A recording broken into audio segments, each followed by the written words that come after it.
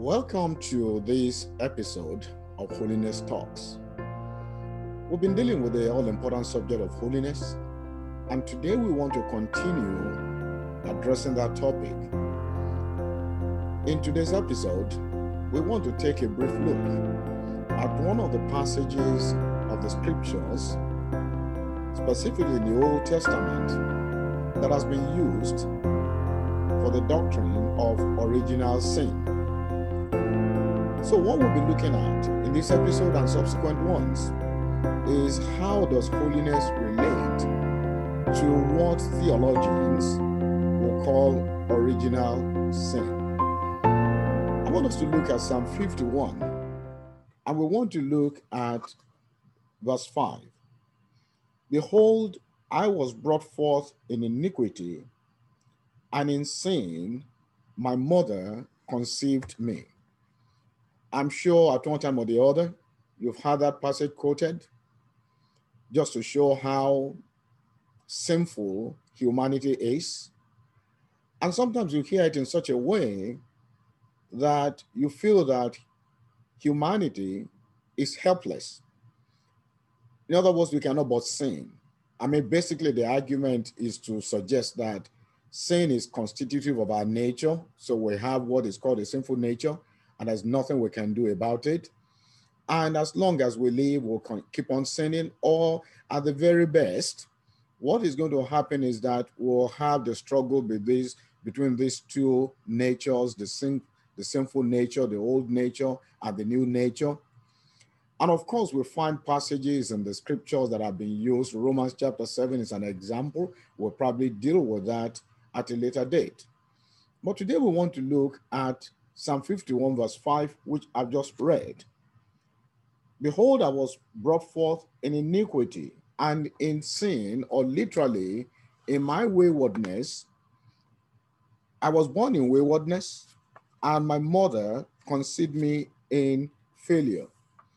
You see, here we see what is going on in Psalm 51 verse 5, which is part of a confession that David was making.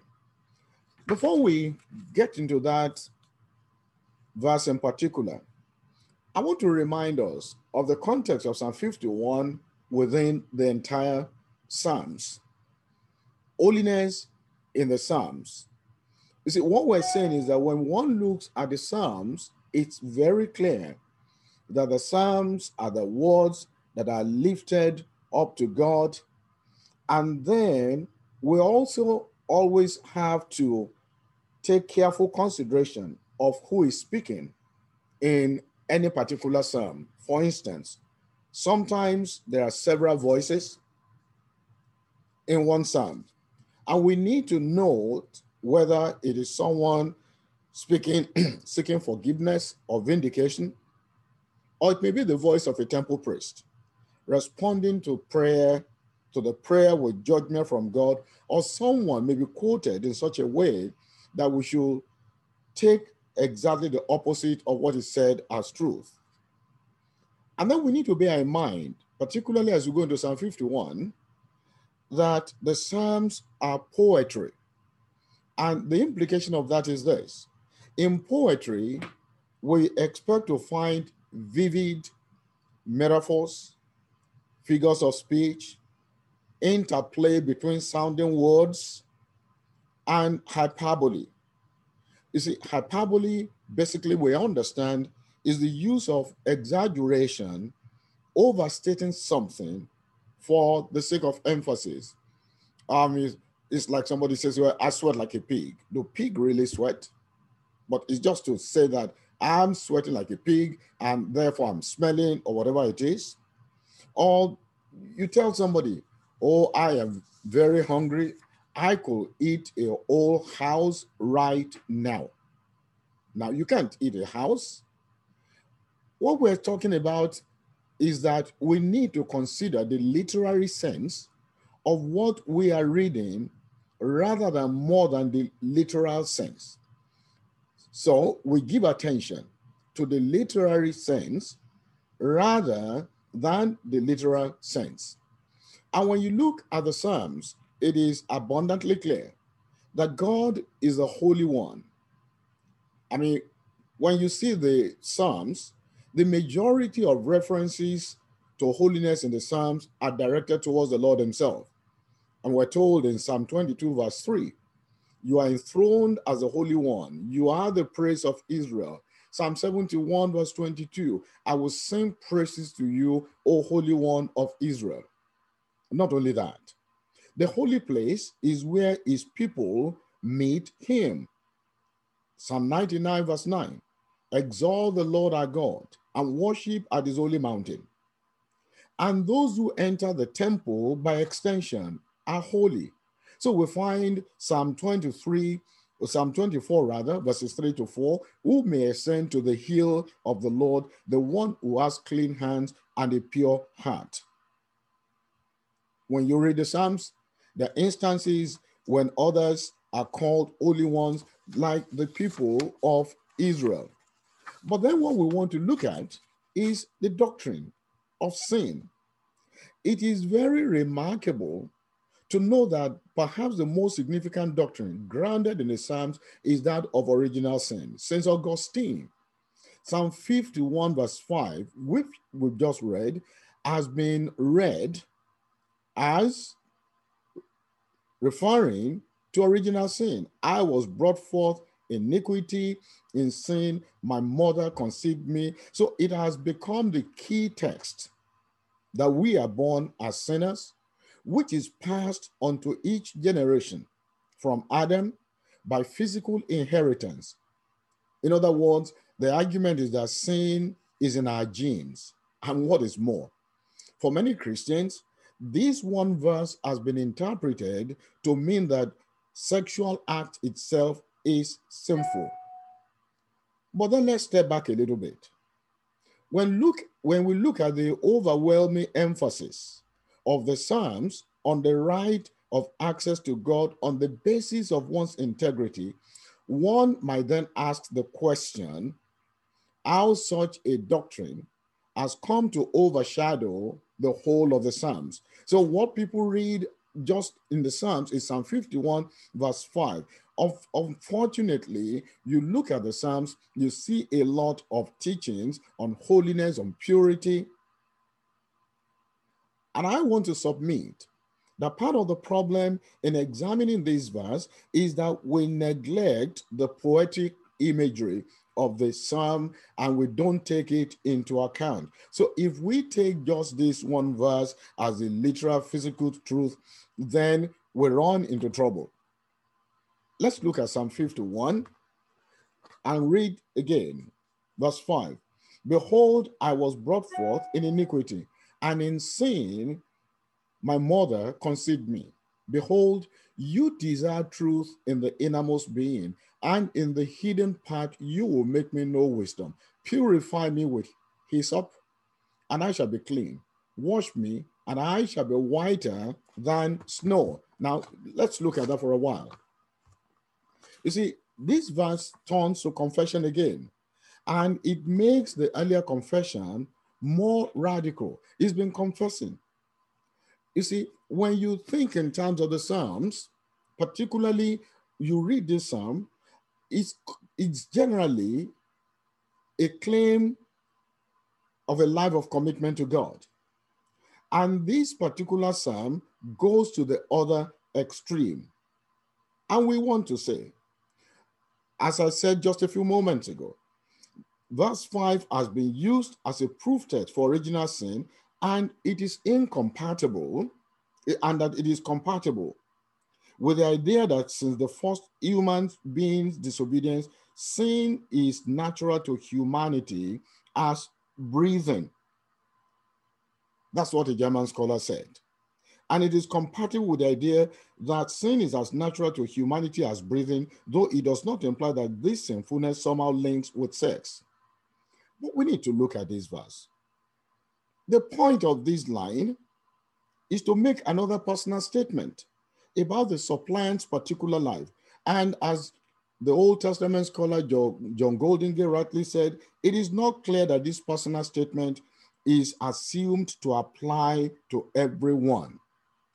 Nor does the rest of the Old Testament think of humanity as thoroughly sinful in this way. It does assume that we're all affected by sin. For example, in Psalm 130 verse 3, Psalm 143 verse 2, Proverbs chapter 20 verse 9, and Ecclesiastes chapter 7 verse 20. End of quote. Likewise, the idea that sinfulness was brought about the wrongdoing of the first human beings is not in conflict with the Old Testament, and of course may actually be implied by it. But let's focus our attention on this passage again. The psalmist says, "Against you have I sinned, and against you only." Well, think about this. The psalmist saw sin as against God and against God alone. Isn't it interesting that there are other passages that show that sin is not just against God alone, but against even other human beings, against other people. And therefore, there's the necessity of confession of sin, not just to God, but to the individual. And that's very important to know. So confession of sins should not just be limited to God, even though the psalmist said, "Yeah, against you and you only have I sinned." But I want to say that sin is against God. The scriptures makes it very clear in other places.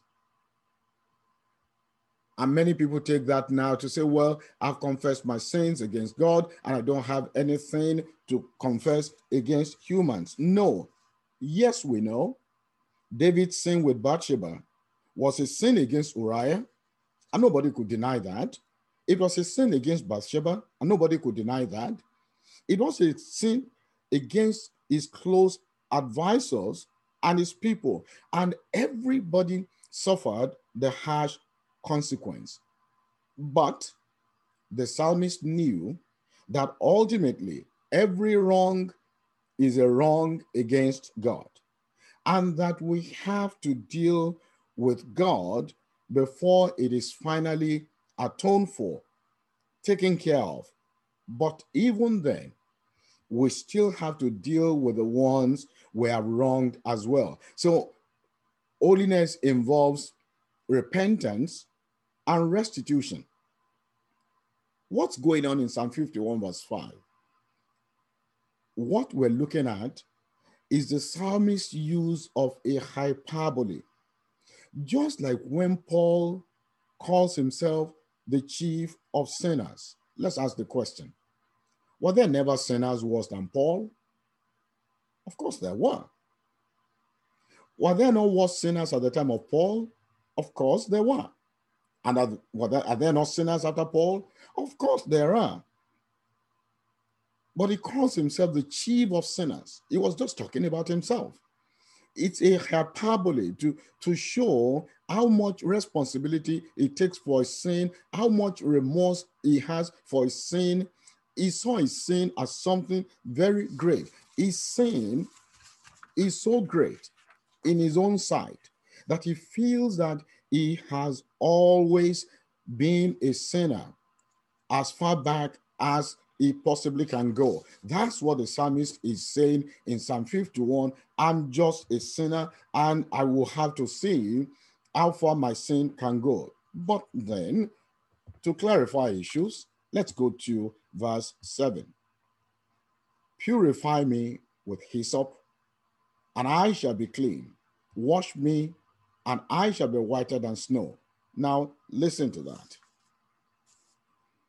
If we take into consideration the poetic image or imagery of this psalm, if verse 5 were to be physical, literal truth, then verse 7 has to be as well. Hear me again.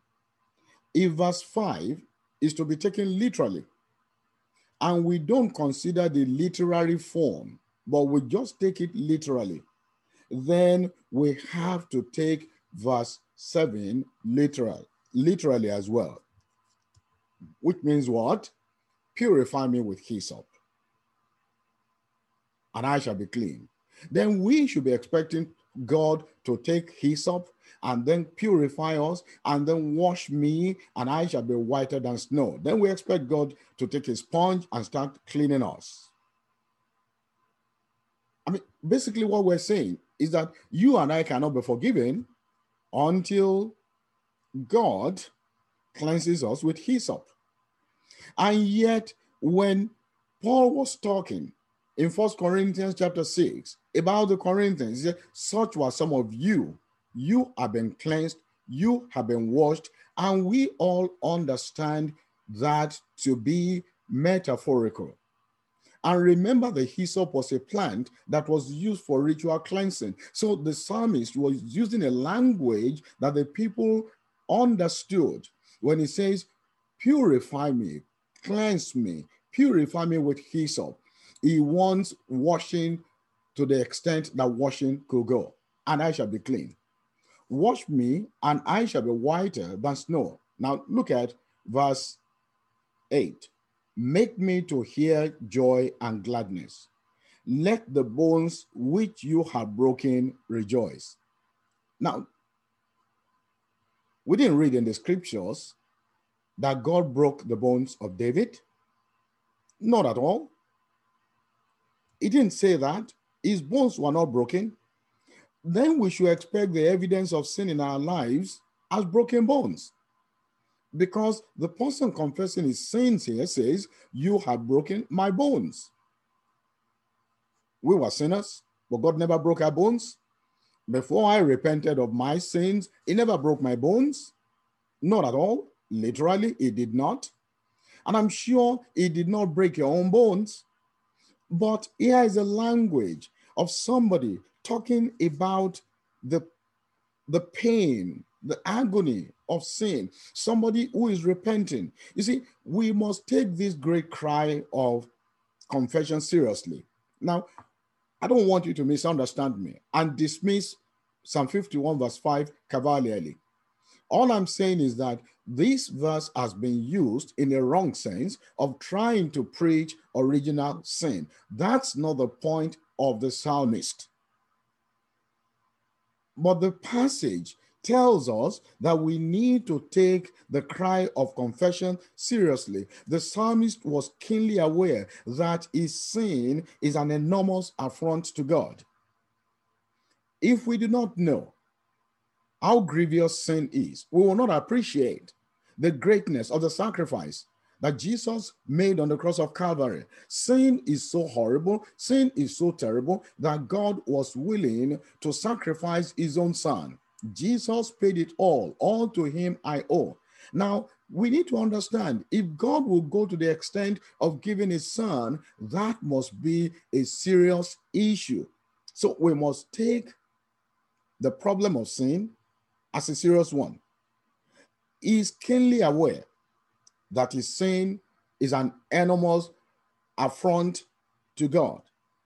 You see, this sin has come to blot out his ability to see anything else. That's what sin does. Sin blinds.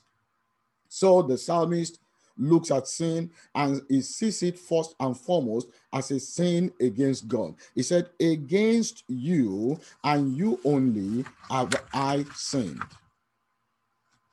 What is Psalm 51 actually doing? You see, when we read Psalm 51, we know it to be true, a picture of our own sinfulness. Our sin is great. Our sin is all-encompassing. And when we see our sins, it makes us to see and feel the need of cleansing. We long for a renewed spirit and a restored relationship with God. After all, that's what holiness is all about. And in praying with the psalmist, I want you to look at verse 17. The sacrifices of God are a broken spirit, a broken and a contrite heart, O God, you will not despise. In praying with the psalmist, we know that God answers and hears the prayer with joy, and he forgives. So the key to Psalm 51 is not the origin of sin. That's not the key. The key is the assurance that we have in verse 17 that God will not despise a broken and a contrite spirit. So rather than argue on original sin, rather than using Psalm 51 verse 5 as a verse to construct original sin, we should see what the psalmist is offering. It provides us an understanding of how to live lives of holiness. Listen to me. Psalm 51 cannot bear the weight of the doctrine of inbred sin. I mean, it is clear to us when you read Psalm 51 that God cannot be shocked by our prayers. We may have unholy thoughts toward others, even God. We may doubt his very existence or ability to even do good for us, yet we may bring those very feelings to him without fear of rejection or condemnation. That's what we learn in Psalm 51, to be able to come to God and confess and say, God, cleanse me. Psalm 51 provides hope. Psalm 51 provides assurance. Psalm 51 is something that tells us about holiness. So, what do we do? A life of holiness in the Psalms involves a constant presentation of ourselves as we are to the Lord, learning and growing through the experience. When you read the Psalms, it's a life of continuous commitment and growing in the Lord. We should never read Psalm 51 verse 5 as a passage on which we base our doctrine of original sin. Listen, Psalm 51 does not suggest, as people say, that sin is constitutive of our nature. Psalm 51 does not in any way say that or imply that. Sure, humans are born into a world